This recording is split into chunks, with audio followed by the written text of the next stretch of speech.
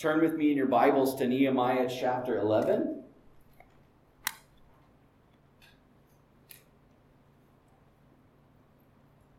If you don't have a Bible, there are Bibles on the welcome table where you first came in. Get up and grab one. We are just a couple weeks out from finishing the book of Nehemiah. It's been an amazing journey. I've loved our studies in this book and trust that the Lord still has much for us in these final chapters here. And this morning we're continuing our studies of the book of Nehemiah. Today we're looking at the dedication at Jerusalem. Our main text is going to be Nehemiah chapter 11 and chapter 12. So,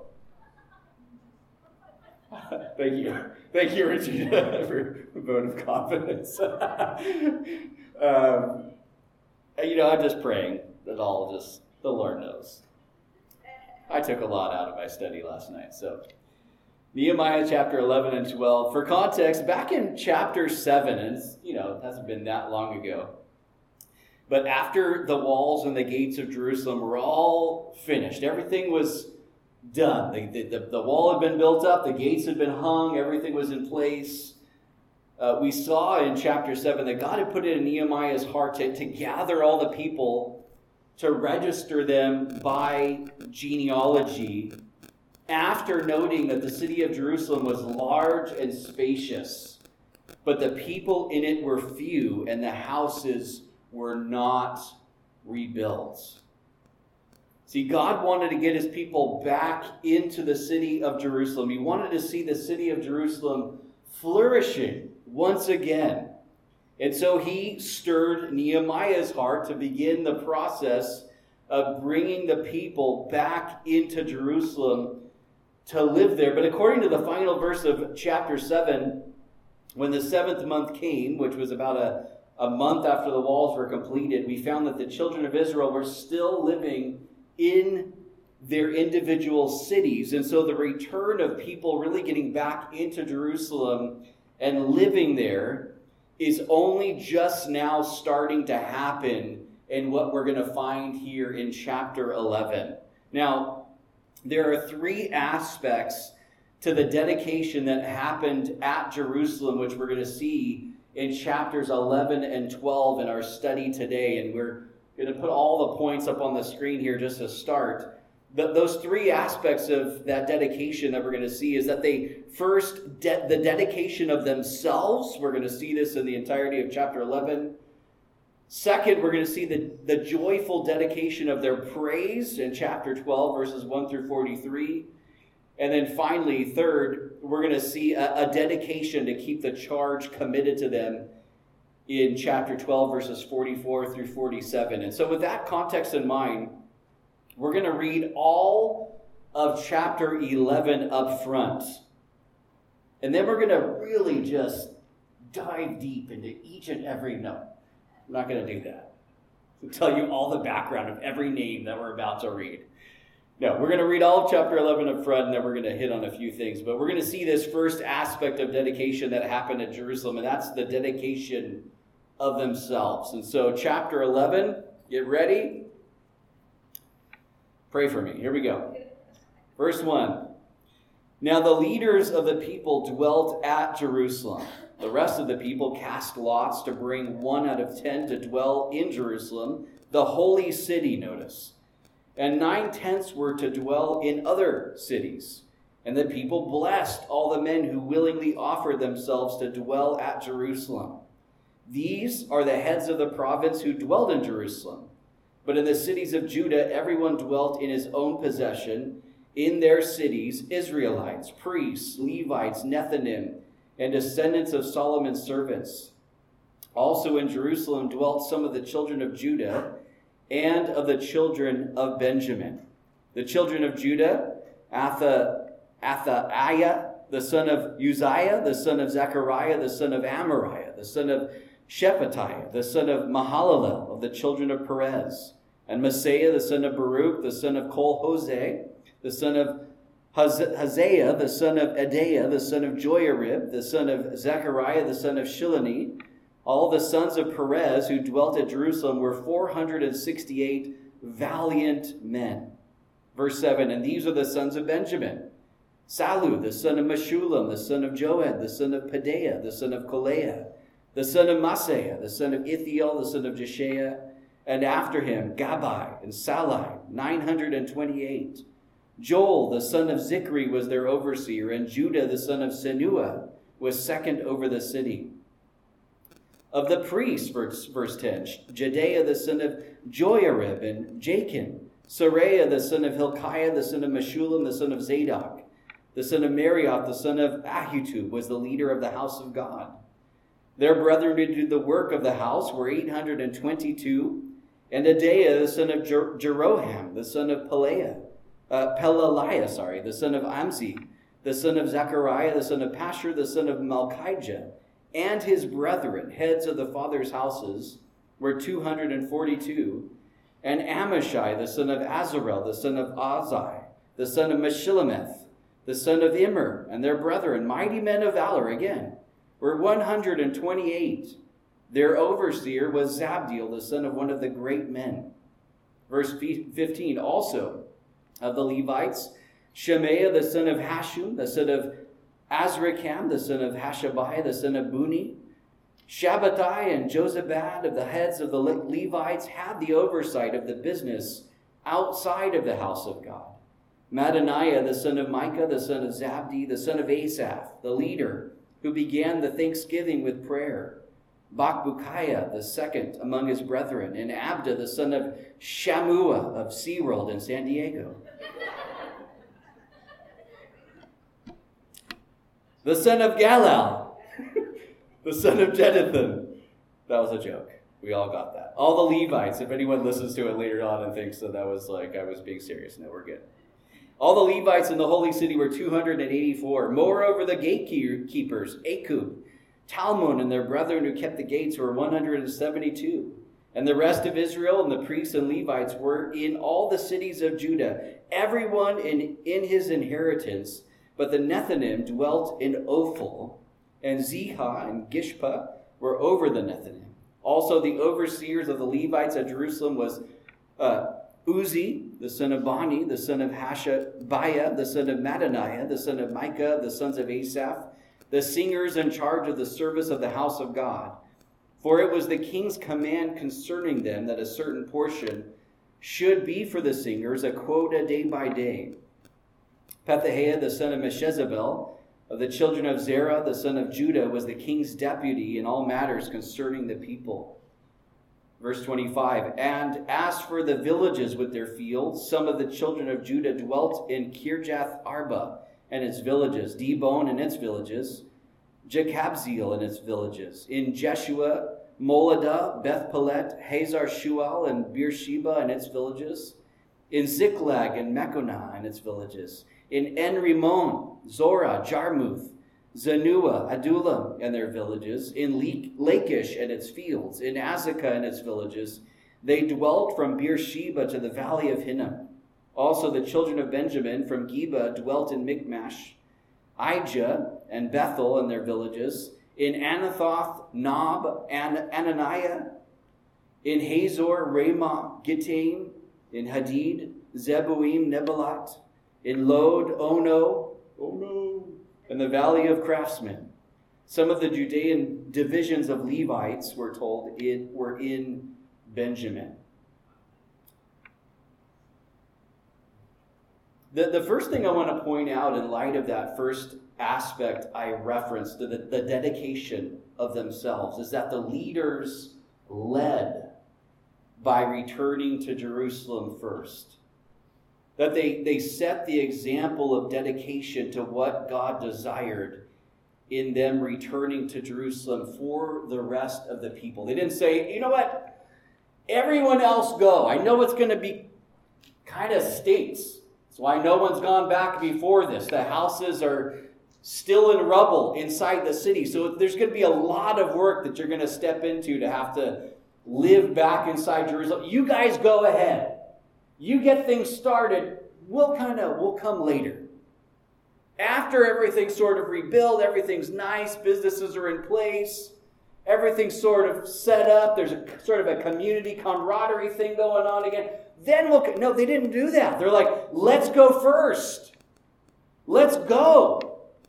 It's the same sort of attitude that we saw when they first started building the wall of Jerusalem. The priests, the religious leaders, the spiritual heads were the ones who first started to build. It's just a reminder that leaders have to lead. Leaders have to lead. Leaders lead. They set the tone. They do the things that need to be done. They don't tell others to do it and then they follow behind. And man, can't we can respect and appreciate when someone's like, man, they're doing it. They don't ask somebody else to do something that they wouldn't do or they haven't done. Man, we can respect, we can get behind that. Jesus did that. He didn't tell his disciples like, hey, pick up your cross, deny yourself, pick up your cross and follow me. And then he's like, yeah, you guys go ahead. You do the whole cross thing first. Don't worry, I'll do it later. When we see that Jesus finally set his face to go to Jerusalem, we're told as Jesus went up to Jerusalem that he led the way before the disciples. And there's just something about that godly leadership that's so, that's something for me. That's like, Lord, I want to be that person. I want to lead that way. But I think all of us have leadership sorts of influence with whatever sphere the Lord has put us in. Even if we kind of hold the lowest rung in any setting that we might be in, we can lead in godly sorts of ways, can't we? And we should. And after the leaders returned to dwell in Jerusalem, we see in verse 1 that they decided who else would return. They did this by the casting of lots. This was a pretty common way for them to do it. It was sort of like a draft lottery. But I love this. It says that 1 out of 10. We remember in chapter 10, this closing emphasis in the second part of the chapter of the tithe. The people tithe, and they brought the first, and we see this sort of emphasis even in how the city of Jerusalem was going to be repopulated. It was a tithe of the people. 1 out of 10. And I see this theme of God going like, I still want to do that sort of thing. That we would prioritize sort of the heart of God, the way God does things.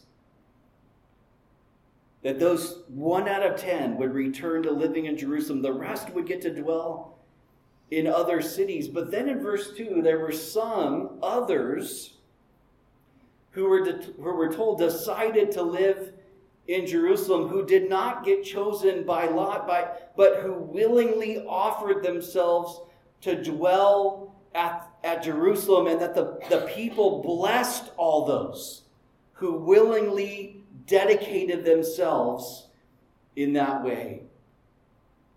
See, God wanted his people to live and flourish in the city of Jerusalem again. And the work of revival that he brought about in his people in the previous few chapters has now led to some of the people willingly offering themselves to be uprooted from where they were living, all the normalcy and the comforts and the communities that they were a part of, the business sort of dynamic that they had set up for themselves wherever it was that they had lived before. And they uprooted themselves and their families, if they had a family, to move into Jerusalem where stuff was still in shambles, to be a part of something new that God was wanting to do there.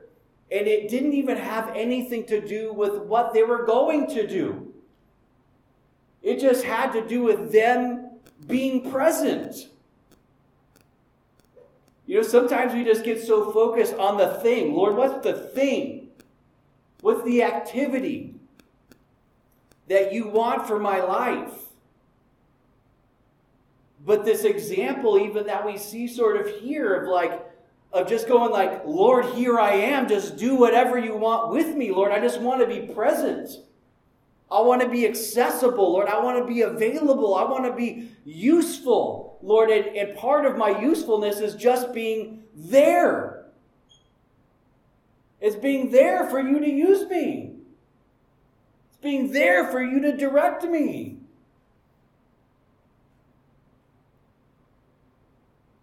What these people did here reminded me of what Paul wrote to believers in Romans chapter 12. Paul said this in Romans 12 verse 1. He said, I beseech you therefore, brethren, by the mercies of God, that you present your bodies a living sacrifice, holy, acceptable to God, which is your reasonable service. You didn't ever put a live animal on the altar. Ever. Ever. The moment that animal got close to the fire, that animal would be trying to get away. It'd bolt. If you try to throw the animal up onto the altar, that animal would hop off so quick. The animal was always killed first before being put onto the altar. And then Paul starts writing to the believers here, and he's like, I beseech, I'm pleading with you. Not by my thing. This isn't like, this is just what I would really like to see you guys do. By the mercies of God. Present yourselves a living sacrifice. That the Lord looks at us and he's going, I'm not going to force you. But I want you to be willing to sort of get up onto that altar. That what comes out of our lives would truly be, well, just like that animal sacrifice would be, a fragrant aroma to the Lord.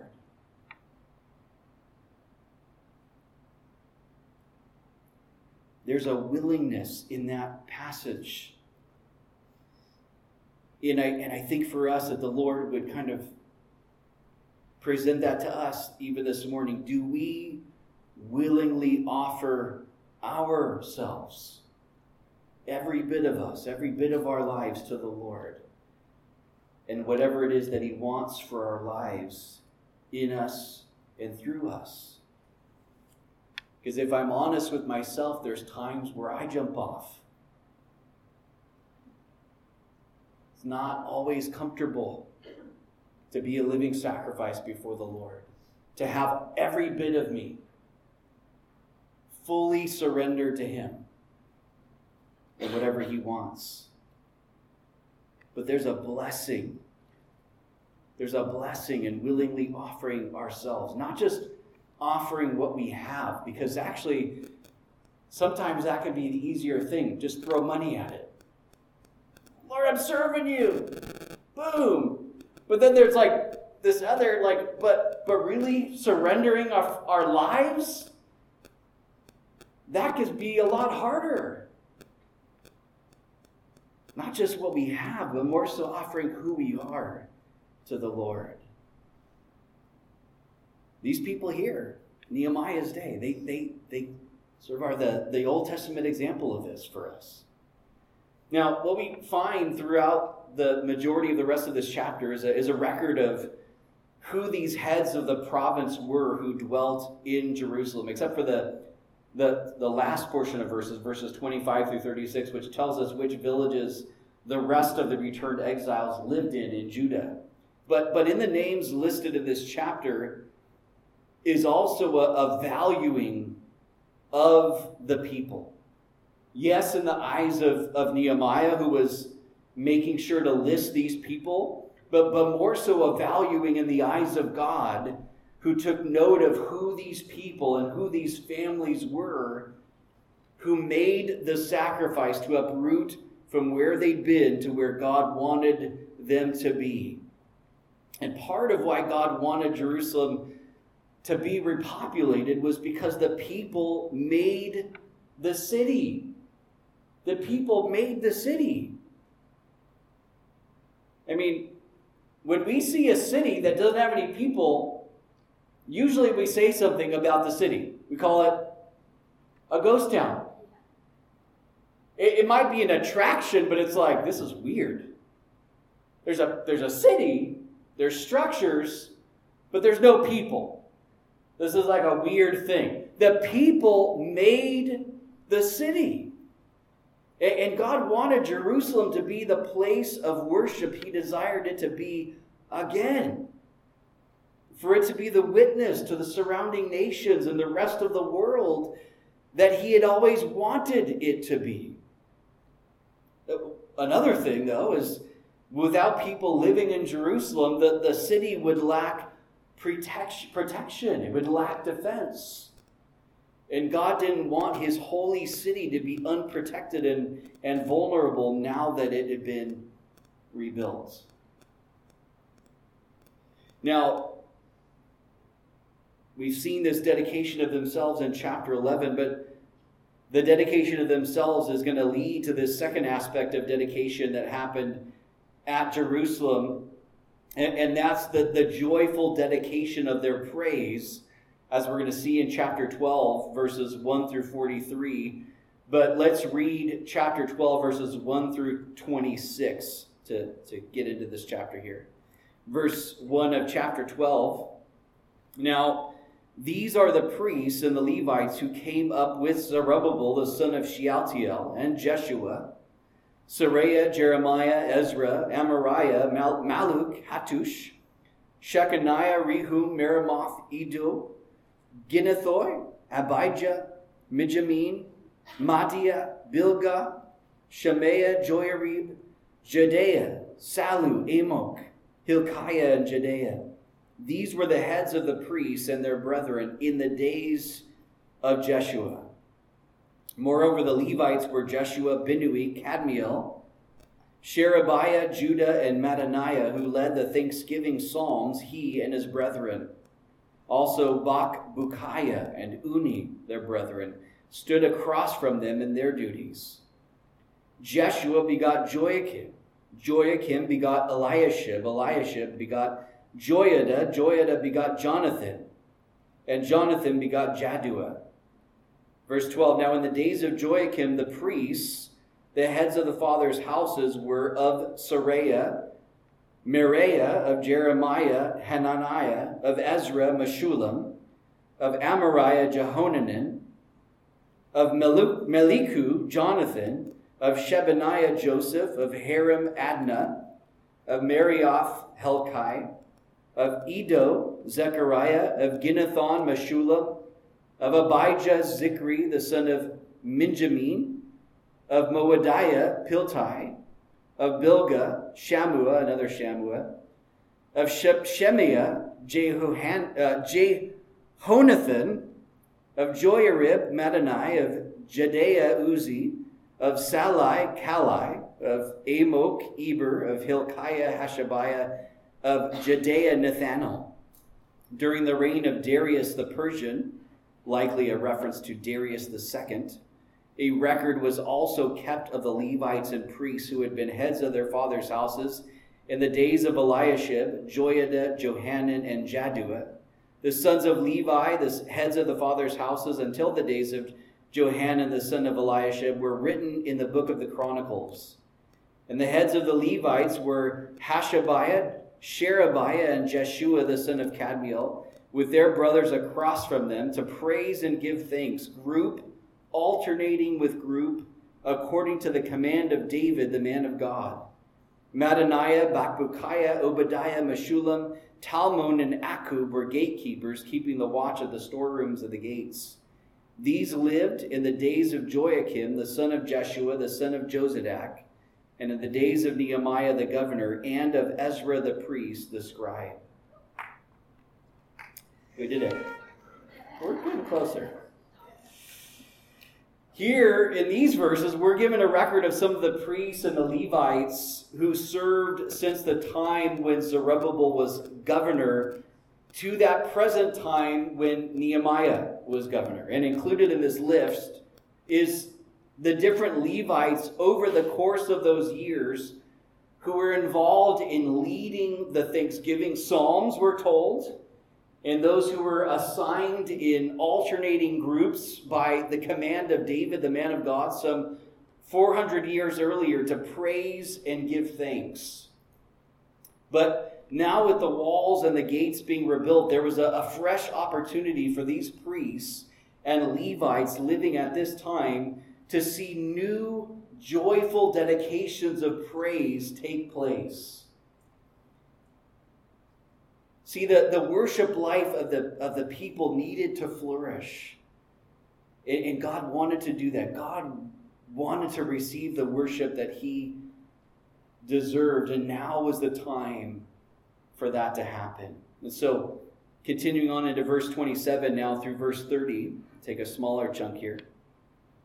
Verse 27, now at the dedication of the wall of Jerusalem, they sought out the Levites in all their places to bring them to Jerusalem to celebrate the dedication with gladness, both with thanksgivings and singing, with cymbals and stringed instruments and harps. And the sons of the singers gathered together from the countryside around Jerusalem, from the villages of the Netophathites, from the house of Gilgal and from the fields of Geba and Asmaveth. For the singers had built themselves villages all around Jerusalem. Then the priests and Levites purified themselves and purified the people, the gates, and the wall. Not all the Levites returned to living in Jerusalem. So they sought out the Levites, brought them to Jerusalem to celebrate the dedication of the wall with gladness, with thanksgivings and singing, with cymbals and stringed instruments and harps. And the central component to the dedication of the rebuilt wall to the Lord was worship. It was worship with gladness, thanksgivings with singing, different kinds of musical instruments, all with the intention, all with the goal of praising God for what he had done. The dedication of the wall was the people's way of saying, God, it's yours. It's yours. You know, it can be easy for us as we're doing something to sense like, God, you're in it and you're helping me and you're making this happen. But sometimes what ends up happening when you come to the end of that thing is you kind of get settled, or what can happen is you can get settled in this place of feeling like, but, you know, I did a lot. I mean, the wall, yeah, I mean, but we did a pretty good job. Like, this wall's kind of ours, too. It's kind of our wall. Like, we were the ones doing all the work. And to be able to have that sort of attitude of heart to go, no, Lord, you did it and it's all yours. Yeah, we were instruments in your hands. Yeah, we were there. Yes, we were the ones that were clearing away the rubble and grabbing the stones and putting everything into place. But Lord, none of it would have happened if you hadn't done it, Lord. This thing wouldn't have even gotten started if you hadn't called Nehemiah from over 800 miles away in Shushan to bring him here to rally us to this work that you wanted to be done. God, it's all you and it all belongs to you. And what an important thing for you and me to grab a hold of, an attitude for you and me to adopt as the people of God. To not just like dedicate something like, yeah, of course, Lord, that's yours. Of course, Lord, you did that. The things that are blatantly miraculous. Lord, that's you. That's all you. But to see God's hand in all the different parts of our lives so that we hold things with an open hand, that it all belonged to him in the first place. What do you and I have that God hasn't gifted to us? Well, I worked for my paycheck. Well, who created you? Who gave you strength in your limbs? Who gave you a mind to think? Who gave you favor in your job? Who continues to give you breath in your lungs, a beat in your heart? Who gives you the ability to stand and figure things out? It's all him. Every bit is his. Those of us that have kids, They belong. They're gifts from him. They belong to him. God, it's all you. And what a perspective shift that happens, because what happens is we can cling to things that we feel belong to me. And then when God's wanting to do something a little bit different, when he's wanting to change or refine, or maybe he's wanting to prune away something in our lives because he knows what he's doing. Doesn't feel like it in the moment. When God's pruning stuff, it's like, Lord, what's happening? Everything was great. He prunes even fruitful things so that more fruit comes. Not just the dead stuff, even the fruitful stuff. But to be able to go, but Lord, it all belonged to you anyways. Lord, my life, these relationships, this job, the house, the vehicle, Lord, whatever, all of it, it's all yours.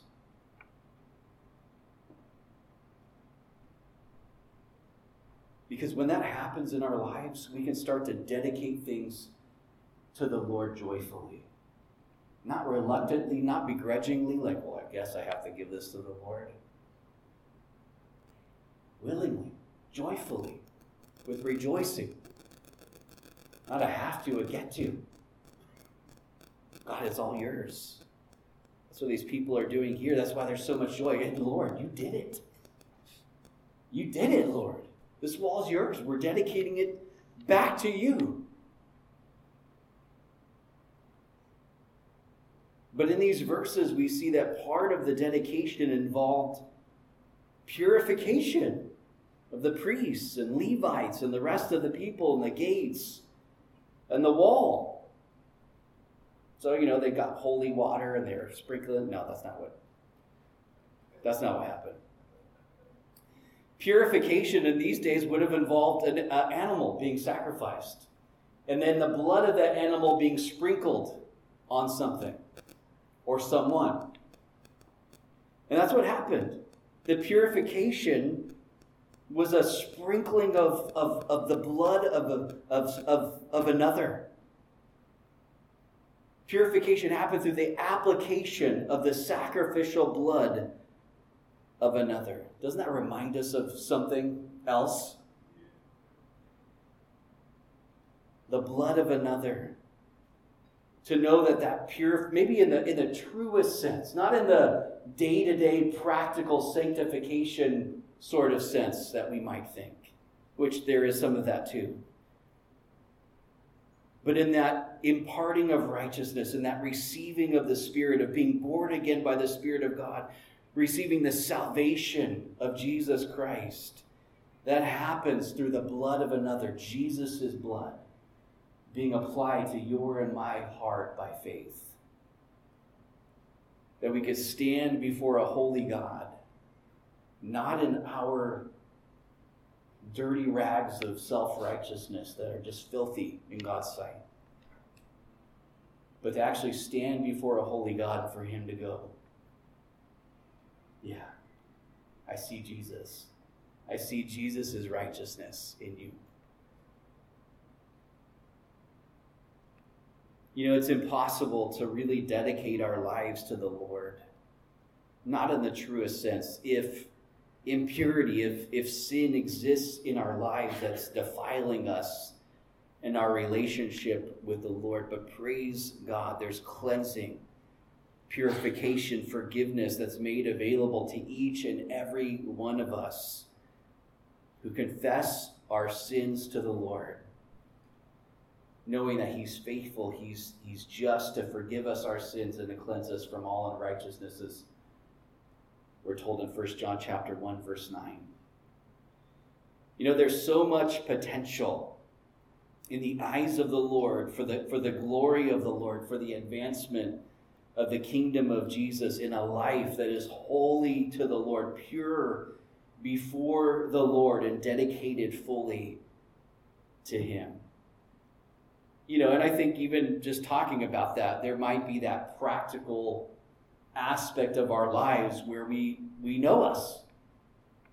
We might look at our lives and we might look at our struggles and feel like, I can't really come to this place in a place of like dedicating myself fully. There's always going to be a part of me that's sort of withheld from the Lord because of this thing in my life that I'm struggling with, or I don't seem to gain victory over.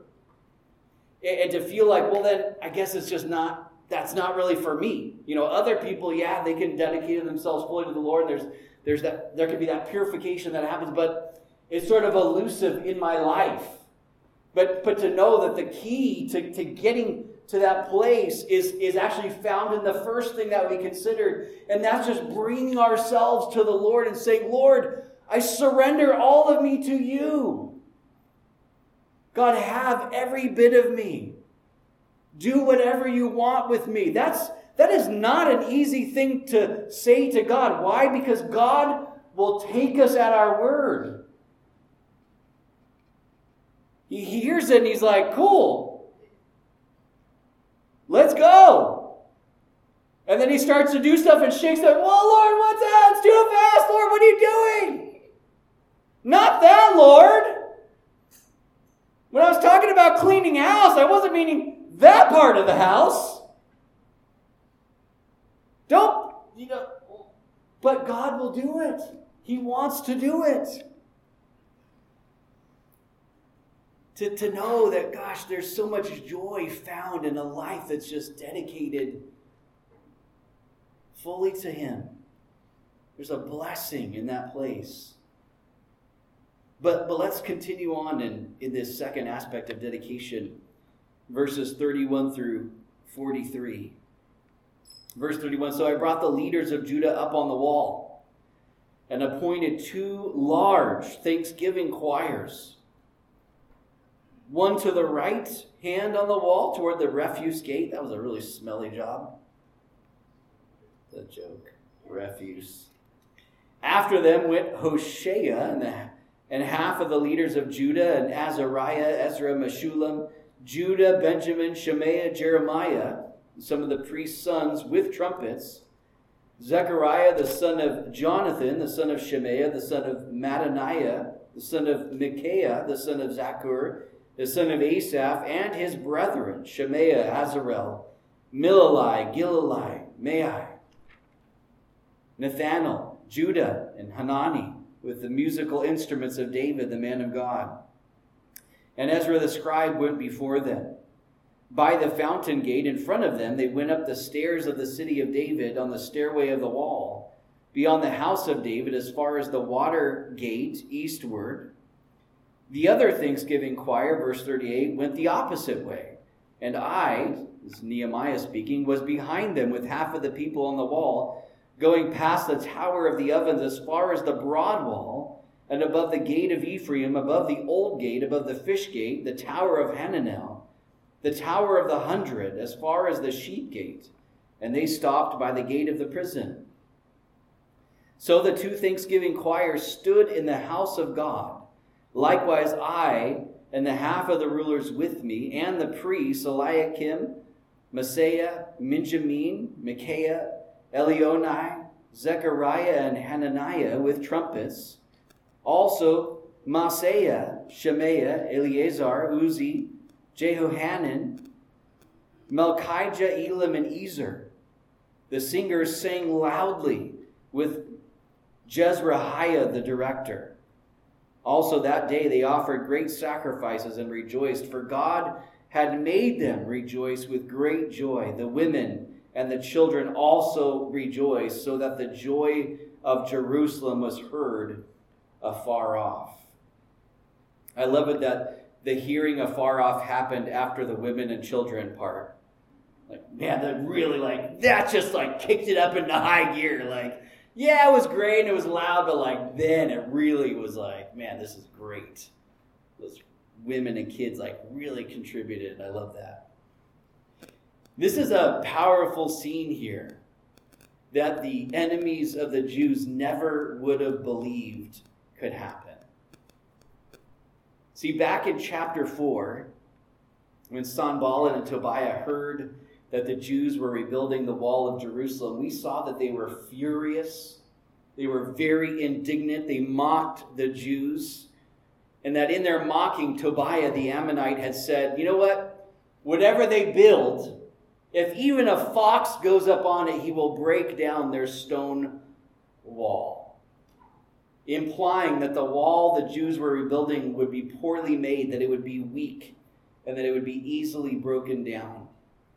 But now with the dedication of the wall to the Lord, we see Nehemiah, I believe, very intentionally bringing all of these people. I mean, very specifically, it says 2 large thanksgiving choirs.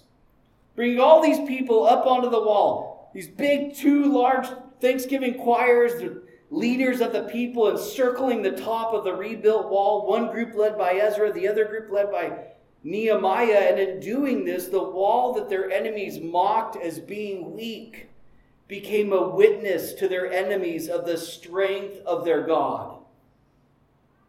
And it became a sort of platform to broadcast the praise of their God. Not only were the choirs and leaders singing loudly and playing their instruments on top of the wall, the rest of the people, women and children included in that, also rejoiced with great joy. Why? Because God had caused them to rejoice with great joy. A great joy that not only was seen in their singing of praise, but also seen in their offering of great sacrifices, as we're told. With a powerful outcome, as I mentioned, that the joy of Jerusalem was heard afar off. People afar off heard their joy. Notice it doesn't say they heard their singing. That's not the emphasis here. They heard their joy. They heard their joy. That would have been a powerful witness to those who heard, but it's also a powerful witness to those around us too, when people can both hear and see the joy of the Lord in our lives, regardless of our circumstances. But now finally, let's look at the third aspect of dedication, which we find in the final verses of this chapter. And that's a dedication to keep the charge committed to them in verses 44 through 47. So verse 44, and at the same time, some were appointed over the rooms of the storehouse for the offerings, the first fruits and the tithes, to gather into them from the fields of the cities the portions specified by the law for the priests and Levites. For Judah rejoiced over the priests and Levites who ministered. Both the singers and the gatekeepers kept the charge of their God and the charge of the purification according to the command of David and Solomon his son. For in the days of David and Asaph of old were chiefs of the singers and songs of praise and thanksgiving to God. In the days of Zerubbabel and in the days of Nehemiah, all Israel gave the portions for the singers and the gatekeepers, a portion for each day. They also consecrated holy things for the Levites, and the Levites consecrated them for the children of Aaron. What we find here is that the commitments the people made in chapter 11 regarding the first fruit offerings and the tithes, they had been making good on. They were not neglecting the house of their God, but they were doing what was necessary to take care of God's house and to take care of those who served at God's house, the temple. And because the first fruit offerings and the tithes of the people were being brought to the temple, some were appointed over the rooms of the storehouse there at the temple, connected to the temple, to make sure everything was being gathered in like it was supposed to. And so that the priests and Levites were being taken care of like they were supposed to, because the people of Judah, as we're told in verse 44, rejoiced over the priests and Levites who ministered. The people were dedicated to keeping their commitments to the Lord in not neglecting the house of their God. But as we see clearly in verses 45 through 47, those who served at the temple also were dedicated. And we see their dedication and the rest of the people's dedication and how they all kept the charge that was committed to them, a charge that had been given by David and Solomon hundreds of years beforehand, that they were committed to carrying out at that moment and into the future. The revival of the previous chapters led to the dedication we've seen in chapters 11 and 12, a dedication of their lives, a dedication of their joyful praise, which included their purification, and a dedication really to faithfully serve the Lord in the things he had called them to. And I believe these three things are things the Lord wants to see happen and wants to bring about in our lives through the work of his Spirit and his grace. But guys, it begins again with just simple surrender. Just surrender. I'm going to have the worship team come back up.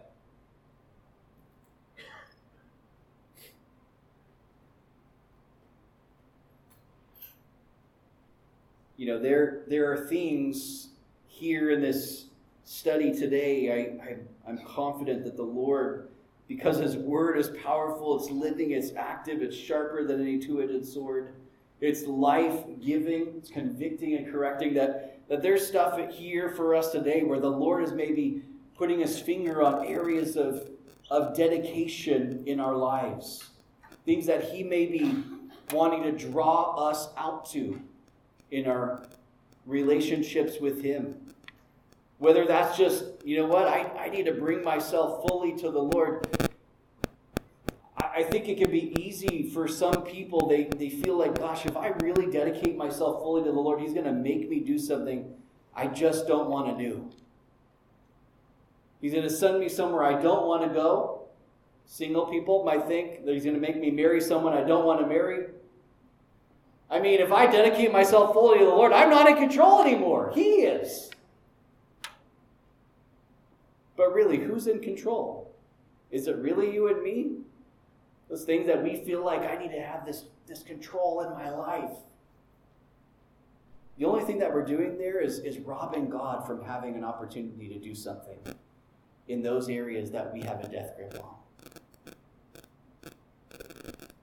Dedication of ourselves. Is God asking too much from us? Leaders lead the way, right? We talked about that in the beginning. The one who gave all for us is not asking for a greater sacrifice from you and me. Jesus gave it all. No one could have given more than him. Leaving perfection, leaving glory, leaving the constant worship of angels to come here in our mess, to walk among us, to deal with disciples who just couldn't figure things out, and they're arguing about who's the greatest, and then to give his life for us, to take all of our sin upon himself. Man, he's given everything, and all he's asking in return is to say, I just want you. I want your heart. I want your allegiance. I want your worship.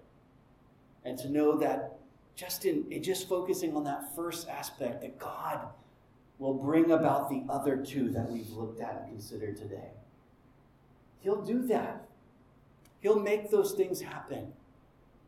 But for us to just get our focus back onto Jesus today, to be reminded of all that he's done. That because of his shed blood, you and I get to be saved, forgiven, sealed, given the promise of eternity with him. We have an amazing God. If you've come this morning and you've not just first opened your heart to the Lord, it is a fearful thing to fall into the hands of a living God. There's something about knowing that one day every knee is going to bow, every tongue is going to confess that Jesus is Lord. That for those who are believers, there's like a relief in it. Like, man, Lord, I'm going to bow before you. I can't wait for that day. But to be on the other side of that, a person whose the blood of Jesus has not been applied to your life, you're standing in your self-righteousness, hoping that it's going to be enough. And it's not. That he's going, look, I don't even want that. I don't even want anything that you could try to produce of your own devising. I want to provide salvation as a gift of my grace. To know that you can have your sins forgiven this morning, your guilt erased, the thing that is a place of shame in your life removed. And all he's saying is just come to me in humility. Just to repent of your sin and turn in faith to him. Is that anybody this morning where you need the blood of Jesus? And we're not talking, no one's going to sacrifice an animal here. Sometimes we use language like this as like, wow, that's weird. It's kind of creeping me out. But spiritually, to have his sacrifice applied, his promised, his gift, what he's provided applied to your life by faith this morning, he wants to do that. But he wants it to be willing on your part. Would you stand if that's you this morning and you're just going, I want that for me. I want Jesus' salvation. I want my sin forgiven. I want to be made a new creation in Christ. Well, Lord, as we've taken in your word this morning, God, you know where each is at, Lord. God, you know those areas, Lord, where maybe you're drawing us out. This subject of dedication, this area of dedication that, Lord, maybe you're just wanting to graciously and lovingly just put your finger on some things in our lives. And some of these areas that we've considered, maybe it's stuff that I didn't even talk about, Lord, that you're speaking into someone's life even now. That, God, they would respond to whatever that is, God, in faith, in obedience, in humility, in surrender. God, would every bit of us be dedicated to you? Lord, would we truly be those living sacrifices, holy and acceptable to you, God? That our lives would be that act of worship that's well-pleasing. God, that you would give us joy.